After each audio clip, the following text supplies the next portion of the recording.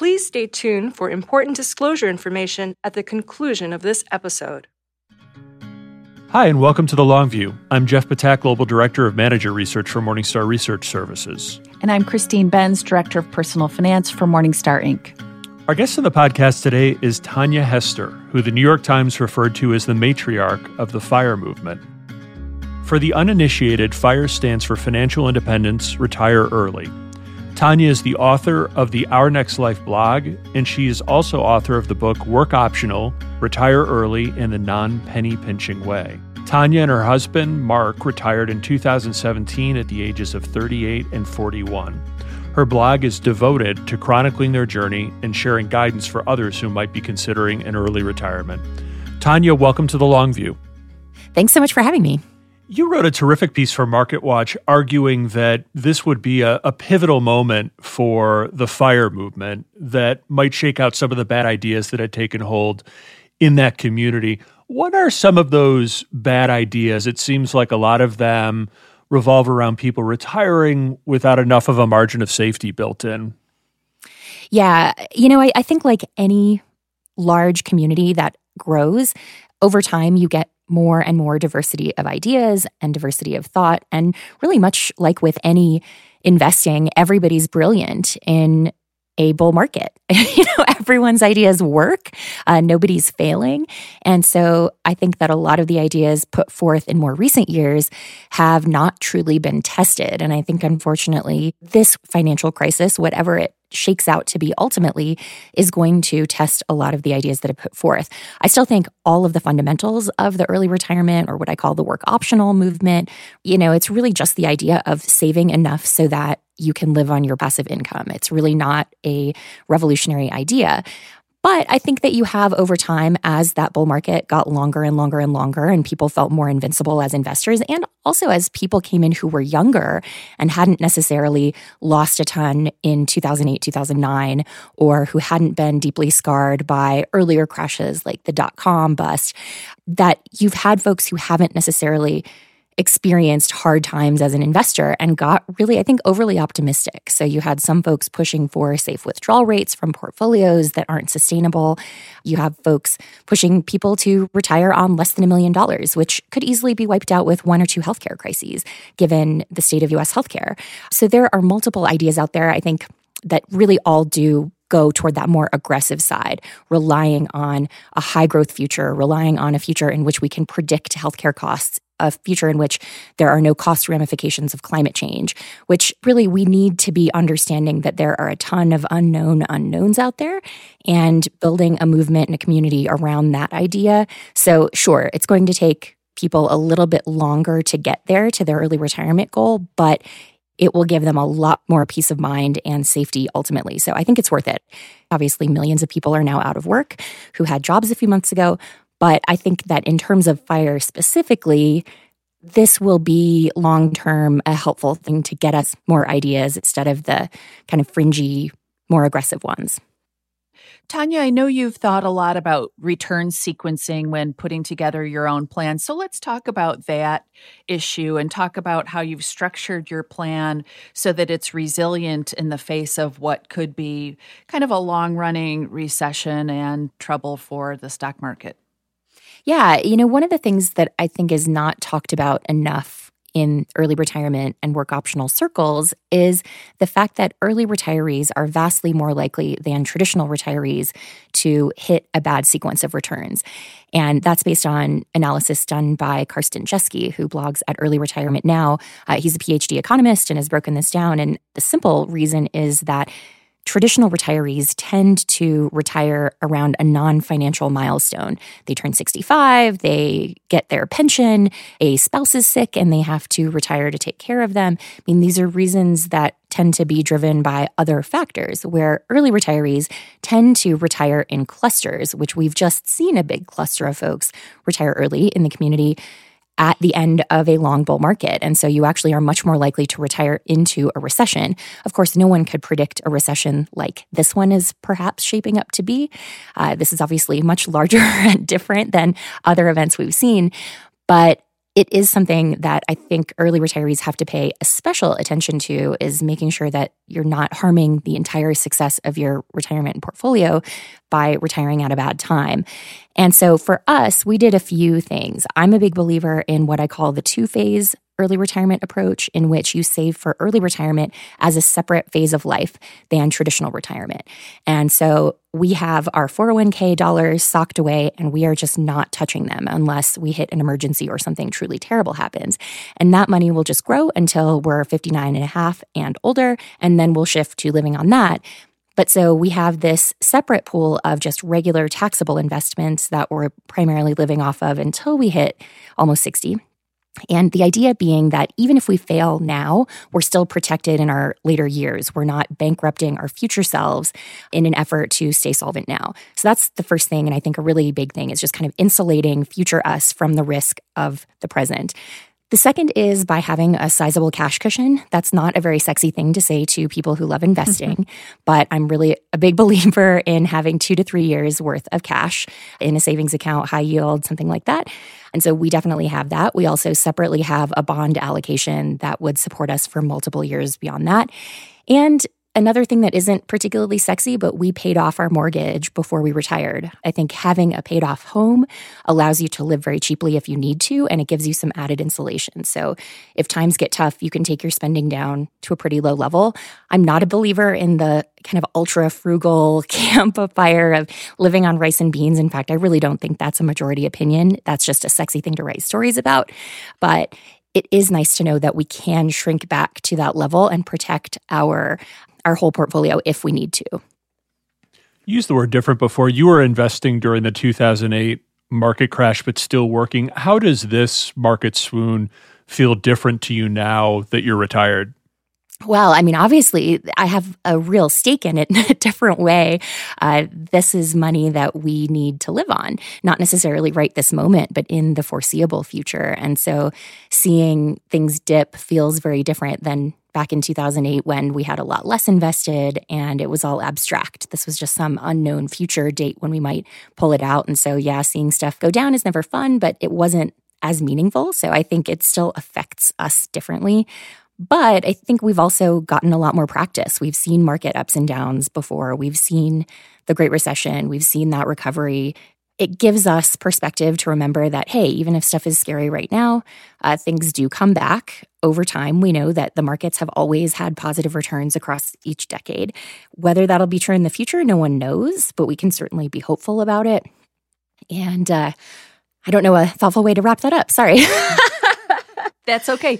So how did the 2008 financial crisis make you want to pursue an early retirement? You've written about this, and on the surface, it seems kind of counterintuitive in that this financial crisis and big market sell-off reduced people's investments and forced some to continue working longer. But you've said it actually influenced you to kind of want to think about an earlier retirement. So let's talk about that thought process. For sure. I honestly think we're going to see something similar with this crisis. I think we're going to see more people interested in, at the very least, securing their financial independence, if not eyeing an early retirement. To me, it's being able to, as the book title says, make work optional, something that you can choose to do or not do. But for us, that was very much by the realization that I think was happening prior to the Great Recession, but certainly was reinforced by 2008 and 2009. The system is not built to look out for us. We as individual investors are at the whims, essentially, of much, much larger forces. In 2008, it was the moral hazard and the over-leveraging and the securitized mortgages and all those things. Now it's a global pandemic over which we have no control. But seeing then all of the dominoes fall across the economy, seeing millions of people lose jobs. Right now, we're seeing that happen at a faster pace than ever before. In 2008, it was seeing all the homes be foreclosed on and all the people forced to short sell, things like that, that you realize that if you allow yourself to be vulnerable, or if you're in a position of vulnerability because of limited opportunity, that that's just an incredibly scary thing. And so I think for us and a lot of people in the FIRE movement, it's really in some sense a fear-based reaction. It's saying, I don't want to be vulnerable to that. I want to take my financial security into my own hands. And I just don't see an outcome of this current crisis being that people are going to say, you know what, after going through all that, I'd like to be more reliant on my job. I'd like to be more tied to this scary and vulnerable thing. I think you're going to see more people come out of it as we did in 2008 and say, I want to be in control to the extent possible. But given the way this is affecting broad swaths of the economy, don't you think in some ways that it shrinks the potential pool of those who would be equipped to make the kind of change you describe, however well-reasoned it might be? And your reasoning it seems sound in a lot of ways, but it just seems like this has been injurious to such broad swaths of the population that they really wouldn't have the option to go and do those sorts of things. Isn't that right? Oh, no doubt. I think you're going to see more people having the desire. I think at least in the short term, fewer people able to execute it. But I also think it's an often overlooked thing because media tends to like to tell stories of people who were able to retire at incredibly young ages. What's often overlooked is the fact that a huge number of people doing this are not making massive salaries.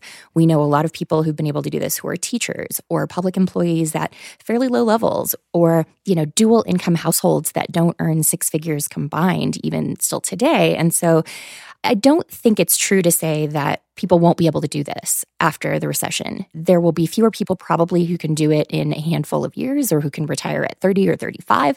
But I still think it's going to be a good motivator for folks to save what they can. And that's just going to give people more power in the future, which is only a good thing. So I want to talk a little bit more about sort of the logistics of a fire portfolio and how that would work in the face of the kind of market environment we're in right now. So you've written critically about the 4% guideline, or sometimes called the rule, for retirement portfolio withdrawals. It sounds like some fire proponents just kind of take it and run with it, but you've been critical about it. So let's discuss the system that you use with respect to setting your withdrawal rate and maybe why you think the 4% guideline really does not work in the fire context. Yeah, the 4%, I'm just going to shorthand it as the rule because that's what we most frequently call it, even though I always put rule in quotation marks and do criticize it, as you said. The main reason that it doesn't work, I think honestly for all retirees, but especially for early retirees, is that it is fundamentally based on the idea that all of your expenses will keep up with inflation or actually get cheaper over time. And we live in a world in which that's no longer true, primarily for one reason, and that's healthcare. Healthcare right now is increasing at about 3 times the rate of inflation every single year, and that's not an expense that you can frugal your way out of. You can save money on groceries, you can choose to live in a very inexpensive home in an inexpensive place, but healthcare costs what it costs for the most part. And even when we have different cost models put in place to try to give consumers more choices, we find that we as consumers are actually really lousy judges of what is effective and important for our health and what isn't. So it's just a world in which we have to expect our expenses to go up every single year, and that immediately tosses essentially any safe withdrawal rate, but especially the 4% safe withdrawal rate. And so again, this is heavily influenced by Big Earn, Karsten Jeske, who writes that blog Early Retirement Now, but he's done a lot of analysis to show that a 3% or even a 3.5% safe withdrawal rate is much safer. And I tend to push people to go as close to 3% as you can because of healthcare, but also because, again, future unknown impacts of climate change, which early retirees are much more vulnerable to than our older people who have fewer years to spend on the planet and to see what's going to happen. And we also see things like housing and groceries. Things really right now are outpacing inflation at alarming rates. So we have to account for that. In terms of our plan, we have a pretty complicated spreadsheet that I don't necessarily recommend anyone replicate. Both my husband and I each built our own models and then built in different sets of assumptions and then looked at them and found that they matched and felt like that was pretty good confirmation. And so we built our plan around that. And it's also, again, in case that's not clear to folks, it's very conservative. We are basing it on 1 to 2% real returns over time, adjusted for inflation, which is, I think by anyone's measure, really, really conservative. And we have, again, that cash cushion and multiple contingencies. We could downsize our home, for example, or sell our rental property. So we have these things built in that not everyone will be able to replicate. I think having a plan, building in a safe withdrawal rate, assuming low returns, assuming minimal Social Security, things like that, those are good ways to make the plan safe where you don't necessarily have to do all the belly aching that we did in building a plan. But certainly the more contingencies you can build in or the more questions you can think about, the better. What assumptions are you making for non-healthcare inflation in those models that you've constructed, and has that changed recently? We tend to aim a little bit high in terms of what the Fed and others project. So we're aiming for 2.5 to 3% inflation year over year for non-healthcare. But I do think, we're expecting to see some inflationary effects from the stimulus package. There may be more of those. We'll have to reassess that and see where we are. You have an interesting system for actually extracting cash flows from your portfolio, deciding which assets to tap for cash. Can you talk about that, about how you set that up? We use a pretty simple Cape median strategy. So we're just looking at the ratio and looking at, therefore, should we sell stocks or bonds right now? Until January of this year, we were selling only stocks based on that because stocks have obviously been priced high relative to Cape. But so a cyclically adjusted PE ratio is Cape. Yes, yeah. Exactly. Thank you. And so that's something that we have felt good about thus far. But again, like everything, we may be revisiting that in the future. We're not wed to that approach for the duration, but it's what we've used thus far. So just to expound on that, the basic idea in play is that when stocks look expensive based on Cape, you would be a seller of stocks. And then when they become more fairly priced, you would leave them alone and potentially sell other assets? Yes, that's right. And I should say our investment strategy is pretty simple and straightforward. We own about 5 different funds in the bulk of our taxable investments, and they're all index funds. So we've got some bond index funds, primarily stock index funds, but we've got some ability to look at those across, S&P versus total market. But, it's not like we're comparing 100 different assets to one another. And so by Cape, stocks have looked relatively expensive for a while now. So is an implication that you've been drawing steadily on the equity part of your allocation? And do you find yourself at a time like this, skewing more heavily towards cash and fixed income investments for that reason? I think theoretically, yes, that would be true. In reality, we got a little bit of a head start by not needing to withdraw from our taxable investments in our first year of retirement because we accidentally earned a little bit of money that we weren't planning to earn. And so that just gave us a little bit of extra cushion. And we started withdrawing in earnest last year. And as you said, stocks have looked expensive, so we've exclusively sold those. We did our last sale back in January, and we typically would sell about a quarter's worth of expenses in shares to convert to cash. But we did a little bit more than that because we had a feeling that the virus was going to get bad and that things were going to turn down. I am not a stock picker or a stock timer, but we did get lucky with that prediction.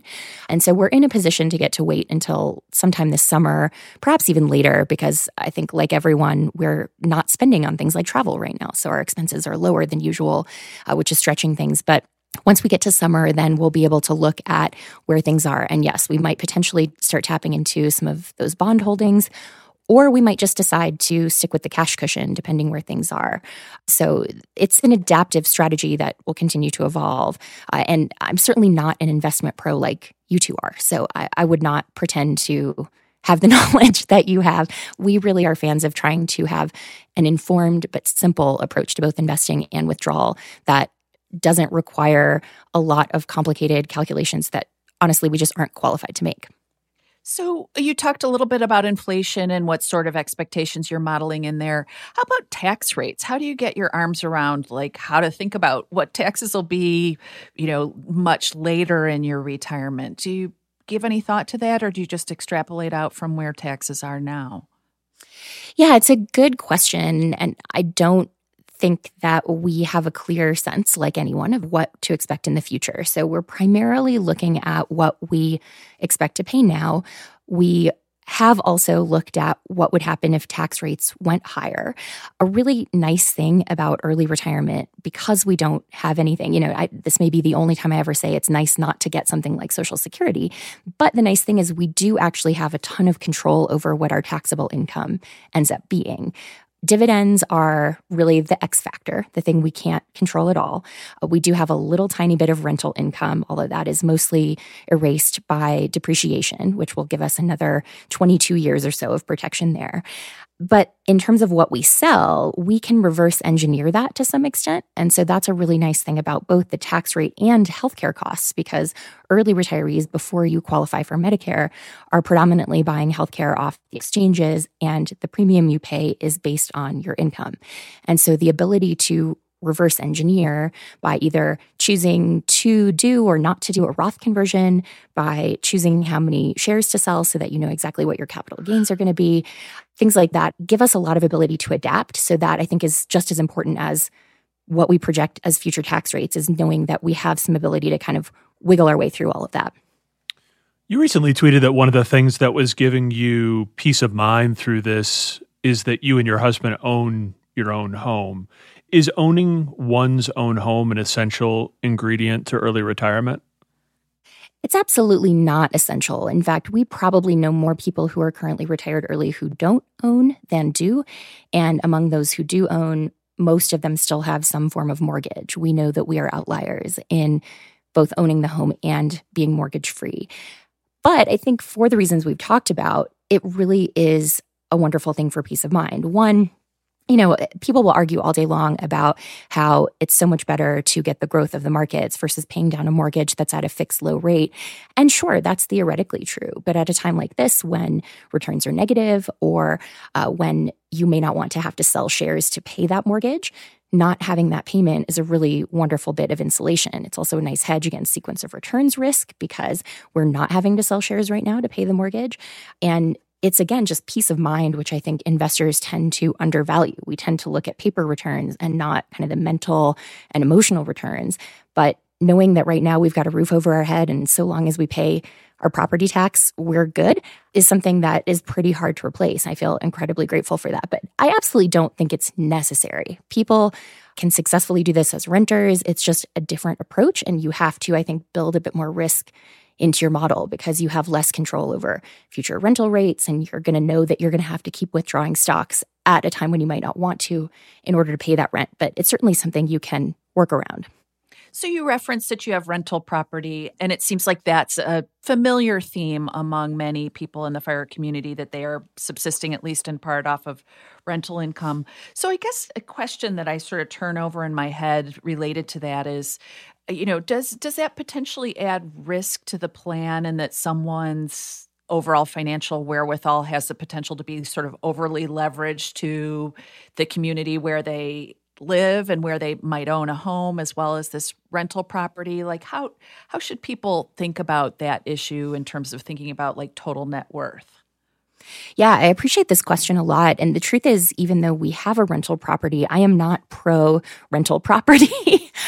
We have a single property that we bought. It was not part of our original plan, but we bought it to be able to house someone we care a lot about who was running out of options. And we, in fact, are negative on cash flow on it. We have to pay a little bit of income tax, which otherwise it would be cash flow neutral. Once it's paid off, we will get meaningful cash flow from it, but that's many years down the road. So it wasn't something that we did as a source of passive income. And in fact, it is not that. I think your point about being overly leveraged is a really important one. It's one that I don't think the community talks enough about. And at a time like this, in particular, where you see so many Americans struggling to pay the rent, I think it's a really scary time to be a landlord. And so knowing that we have one single tenant with a very solid government pension is incredibly comforting. I think if we had multiple units, that would be much, much scarier for us. And so it can be a great way to achieve financial independence, but I don't think it's a guarantee. And I think that the risk of it is not talked about enough. So it sounds like that's an example where you called an audible and improvised a bit, just given what life circumstances had presented to you in that moment. What did you take away from that experience? Does it inform the way you plan now? Yeah, it certainly was an audible. It was something where, it did require a big outlay of cash. It does require more work, for example, on our taxes now. It's not something that we ever envisioned, but it feels good to us because to me and to my husband, Mark, there's no point accumulating this level of wealth if we aren't going to use some of it to help people we care about. That is important to us. And so it did feel like something that was aligned to our values and what's important. In terms of how it informs things moving forward, I do think we always want to stay flexible to some extent, of willing to learn, willing to look at opportunities, but also fundamentally trying to leave things on autopilot as much as possible. I think the biggest thing that we learned was I looked at that property. I fundamentally made that decision of what to buy.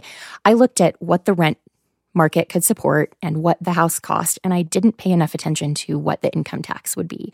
And so it felt like we were going to go cash flow neutral, not counting the initial costs, obviously. But it felt neutral from the beginning, but it has never been. It has continued to be negative. And that's a long-term investment we're willing to make because, it is something important to us.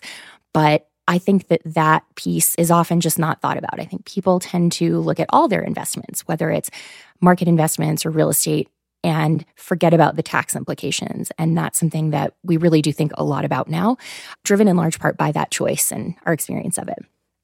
So you mentioned your husband, Mark, and I'm curious to know how you went through this journey as a couple. Was he on the same page with you? Was someone first to this idea of we should retire early? How did you sort of advance along that road? Yeah, I hear from a lot of couples, or especially men in hetero couples, who tend to say, I can't get my wife on board with this. How do I get my wife on board? And I think, we did not have that experience. We were both instantly on board. We even joked about early retirement well before we actually started envisioning any kind of plan. For me, it was very driven by the fact that my dad has a genetic disability, and I knew that that was likely in my future. And so I didn't want to put all of my big life goals off until my 60s when I might have very limited mobility. And so that was my primary motivator. And I think for Mark, it was very much, we were both in really high stress, taxing careers and recognizing what a toll that was taking on us. And I think he didn't want to live that life for another 40 years. So those two things together, as soon as we realized that this was actually possible, we were both there. But I think that really stems from the fact that we both have had from the beginning a really clear shared vision of what we want life to be and what's important to us. And that's, I think, where I recommend people start the conversation, is not what expenses can we cut or, what isn't necessary, which tends to feel like a very blame-driven conversation, but instead come from a place of, hey, at the end of this, what do we want to be able to look back on? What do we want to say we did? What do we want to have accomplished? And what does that life actually look like? And then how do we shape our money to help us get there?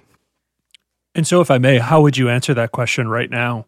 Like living a life of purpose and sort of when you get to the end of this, what you've left behind, not to cut to, in some ways, it's like the ultimate question, but since you're on that topic, may as well elaborate a bit.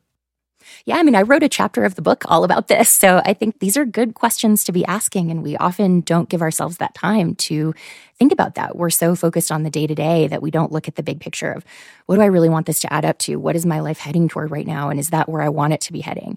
For us, we did a lot of this work early on in the planning to actually get granular, not just say, okay, we have this broad vision together, but we really said, what does that look like? And we boiled it down to 3 different thematic areas that we think our life focuses on, which is creativity, service, and adventure. And all the better if a couple of those can overlap. So we love world travel. We're not able to do that right now with all the travel lockdowns and whatnot, but we hope to be able to do that again at some point soon. Service is really important to us. We're both presidents of local nonprofit boards, and we volunteer in other ways. And I view in many ways my blog and podcast as service projects because they are not for profit. And so those are things that really feed my soul. And Mark would say the same thing about his volunteer work. And then creativity manifests in a lot of different ways, but it's, writing and podcasting and doing things that are musically focused. We go to a lot of concerts and festivals. That's important to us. And so that feels right to us. We've been test driving that concept for a few years now, and it feels like we've got about the right mix. So we always want to keep contributing to society in some way, whatever that looks like as we go through life. I couldn't tell you what that'll look like in our 60s compared to now, but I think thematically it will be similar. So I want to talk about kind of the budgeting side of all of this, like how you make it work, because you have talked about how this doesn't need to be a life of deprivation. So let's talk about how people can kind of thread that needle and balance spending on things that, that are important to them versus making a FIRE plan work.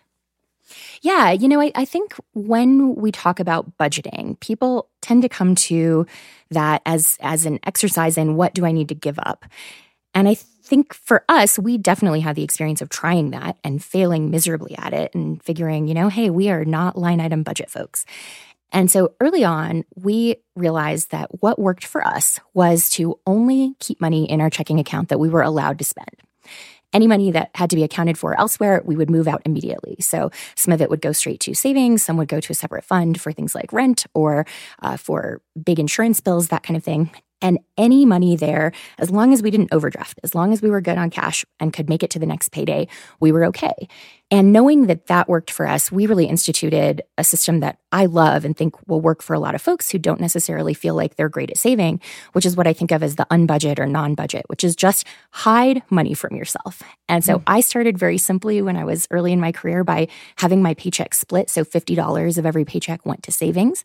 And I didn't really see that money. And a few months later, I looked and had a few hundred. And sure, that's not a huge amount of money, but it's more than I had ever saved at that point. And we continued to use that strategy till the very end. So using that to increase our automatic investing year over year whenever we got a raise, increasing our 401k contributions until we were maxing out. And so the idea was we tried to just keep our level of spending even year to year. We tried not to inflate our lifestyle. And then as we'd get raises, we would funnel all that new money or any bonuses we got into our investments or into paying off the mortgage so that we didn't feel deprived. We didn't feel like, look at all the stuff we're giving up. We just felt like, hey, we're just living our lives. We're not inflating it, but we're very comfortable. And as our income grows, so do our investments. If that works for folks, I think that can be an incredibly effective strategy. It maybe doesn't feel like you're saving a ton in year 1 or year 2, but over time, it really, really grows. I also think this moment in time could, in a strange way, be an opportunity because we are all at home right now and most of us are spending less. And it's a good way whenever we get back to whatever that new normal looks like to say, okay, what are the things I want to add back? And to be really intentional about those, to say, okay, well, I lived without this thing for however many months it ends up being. Do I really need to spend money on it again? And there's a good chance that for a lot of us, we'll realize that there were things we never needed to begin with. And so if we can avoid spending on those, it's a good opportunity to save. So it sounds like for you, one of the things that you can't live without is travel. We've referenced the fact that you and your husband love to travel. And so maybe you could talk about just that aspect of your budgeting and how you make that work and make it affordable. And I suppose it only makes sense for you to also talk about what the first place you would like to go to once COVID lifts, where that's going to be. Yeah, we are really hoping that we can go to Japan again. We went there in our last year of work and loved it. And we've been talking about seeing if we could go there next winter, maybe to ski and then also have some time in the cities. So we'll see if that's possible. But yes, absolutely. We love travel. To us, it's really the centerpiece of early retirement. And it's the thing we couldn't do much when we were working. We could travel for maybe a week at a time, but now we generally go for about a month or so to different countries. And it feels so different in the best way possible. In terms of budgeting, we do a few different things. So the first is we try to travel off peak. We spent a month in France the year before last, and that was in November. And so, yeah, it's still France, it's still expensive, but it was so much cheaper going in November than it would have been going in August. And it was still, for the most part, totally lovely. A few things were closed. We had rain some days, but it was still a terrific trip. And so a lot of our travel tends to be spring and fall in kind of that shoulder season when there are so many more deals to be had, places are a lot less crowded, and that's really our first strategy. Beyond that, we have a ton of travel points that we accumulated back when we were working. So we're sitting on a few million airline miles and some credit card points and hotel points as well. We've spent down a lot of the hotel points, but we are able to subsidize things. So we'll tend to pay for independent hotels in smaller places, but then use the hotel points on hotels in the big cities. So we stayed at the Renaissance in Paris on Marriott points, same in Lyon, and we've done the same thing in other places. So we use the points and cash kind of interchangeably, but look at how we're getting the best value, and that helps us cut some of the prices down. So thinking about how other people could potentially adopt an early retirement, what are some of the key questions that you would urge someone to ask if they're thinking about this sort of lifestyle change? Yeah, I don't think that early retirement is for everyone. If you're a person who says, well, what would I do all day? Then by all means, keep working. There, I think, is no desire among any of us in the community to push people to say you have to quit your job. For a lot of folks, work provides purpose and meaning and joy and social interaction. And those are all really important things to consider that I think, frankly, we don't talk about enough. I think people don't often say, I'm retiring early and here are the things I'm going to miss about work, or here are the things that I'm going to have to work hard to replace because I'm not going to get that sense of community or that sense of being valued anymore.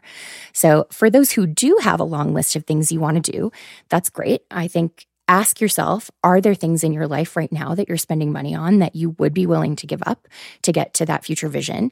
Not that this is all about deprivation, but most of us do tend to spend all the money we earn. That's just sort of how our society works and how our economy works. But if there are some things you could see yourself cutting back on, or if you could even just commit to keeping things level and not spending more when you get a raise, and then you can commit to your career in a really big way, assuming that we still have careers to go back to at the end of this recession, crisis, whatever it ends up being. But, if you can find a way to either trim or grow, or preferably both, and then you can be clear-eyed about what it is that you'll be losing. We tend to say, hey, work is stressful, therefore all of work is bad. Or I don't like this thing about work, so therefore I don't like anything about work. And that's just not true. It's important to look into the nuance and say, okay, this part is frustrating, but this part feeds my soul in some way, or this part makes me feel valued, or makes me feel smart, or feel talented, or feel part of a community in some way. And then ask yourself, am I willing to do the work to replace those things outside of work? So it might mean doing a lot of hard work to form new communities. It might mean getting involved in things that take a lot of effort. It could mean any number of things, and it's going to differ based on what it is that you currently get out of work. But it's important to know, okay, yes, I will do the work to replace that. And if not, then I would say, hey, save more, invest what you can, but sit tight. Keep working until you have a vision or a feeling of commitment to the work that's going to come once you get to the next step. What's one thing you learned that you wish you had known before you retired? Oh, gosh, so many things. I think it's important to say early retirement, life is not perfect. You're still you. Things still happen that cause you stress. People still have challenges in their relationship. Everyone I know who's been in a couple has gone through some solid stress after retiring, because you have to figure out essentially entirely new life roles with one another. And that is a big thing, even if it's positive and by choice. And so that's important to acknowledge. And in fact, I know quite a few couples who've split up after retiring early. I think that's important to acknowledge too. But I think the biggest thing is really that we wish we had gone a little bit more slowly in the journey. We went from setting our early retirement goal to retiring in about 6 years. And that was, of course, not starting from scratch. We had some home equity, we had some traditional retirement savings, but it was still a really, really quick timeline. And I think in hindsight, we wish we had given ourselves another year or two, taken all our vacation time, spent a little bit more money while we were working instead of being so focused on savings. Because we still were able to do this at a very young age. If we'd taken a year or two longer, we still would have been young. It's not a rush. I think that's an important thing that I'd love to go back and tell past me's. Enjoy the journey more. Enjoy this chapter of life, of work. I have a more mundane question, which is the role of Social Security in your plan. Mm-hmm. I think you've indicated that you're not really putting a lot of weight on having Social Security with respect to your plan. So let's talk about how people should think about that and potentially haircut their expected Social Security benefit to account for potential changes to the program. Yeah, it's true. We do not count on Social Security. And if we get it, we'll view that as gravy. To your earlier question about taxes, if we do get Social Security and that pushes us up into a higher tax bracket, there's never a point at which your marginal tax rate reaches 100%. So we'll still be better off if we do get it. What I recommend to folks is that you count it or don't count it, kind of depending on your age now.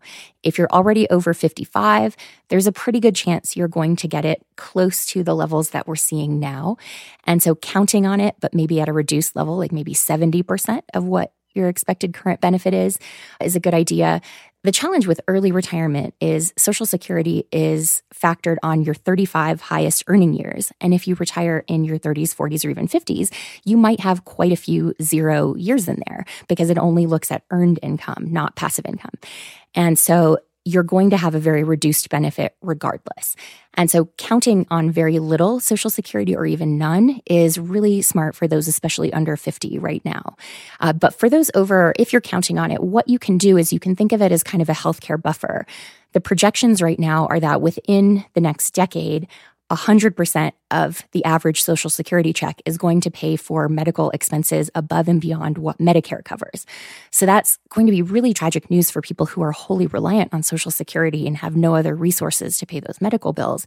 But for folks who've been able to save additional, that can sort of serve as a buffer to cover those unaccounted for healthcare expenses that maybe even go beyond that 10-15% inflation that we're all currently counting.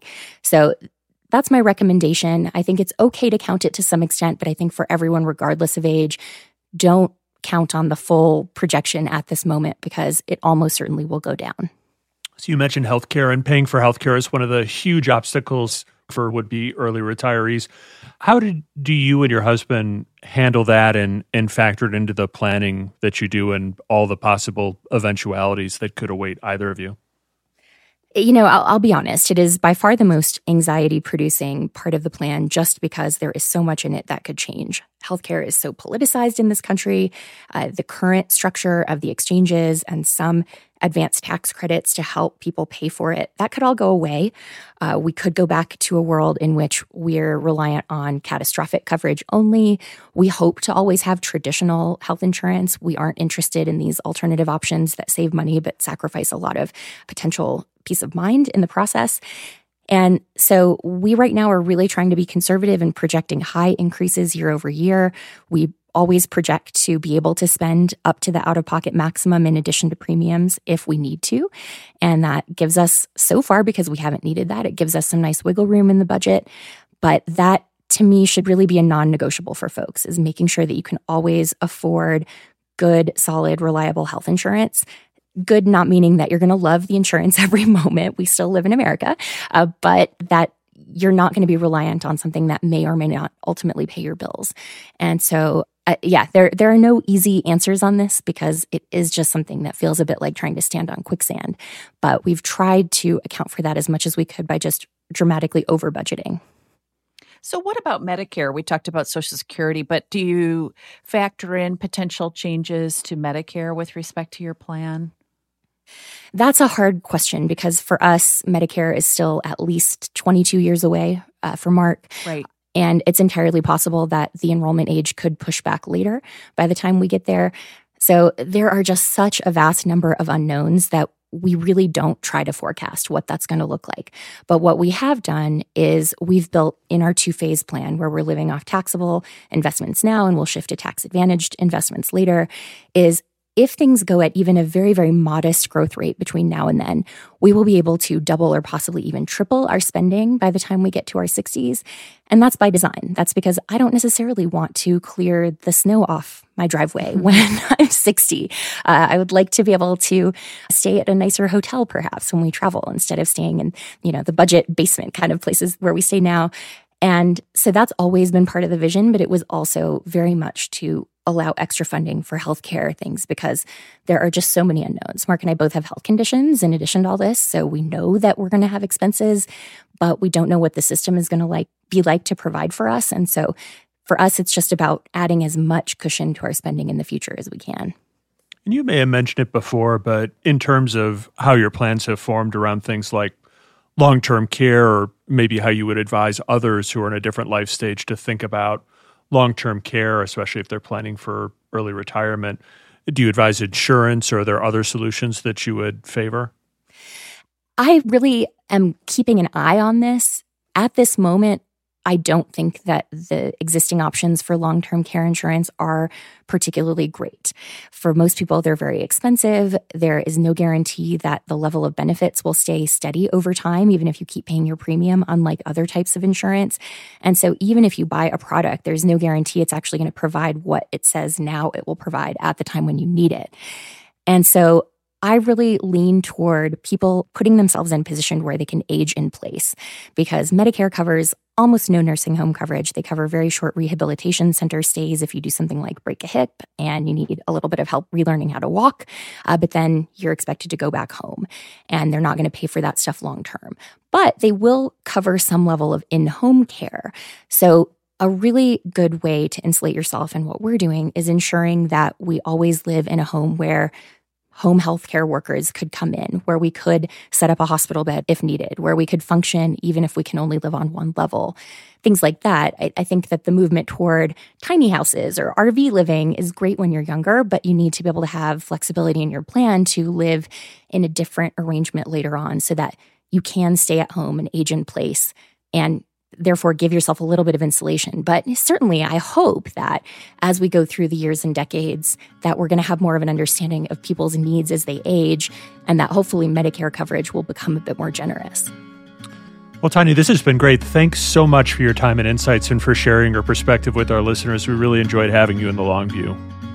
Thanks so much for having me. This was terrific. Thanks, Tanja. Thanks again.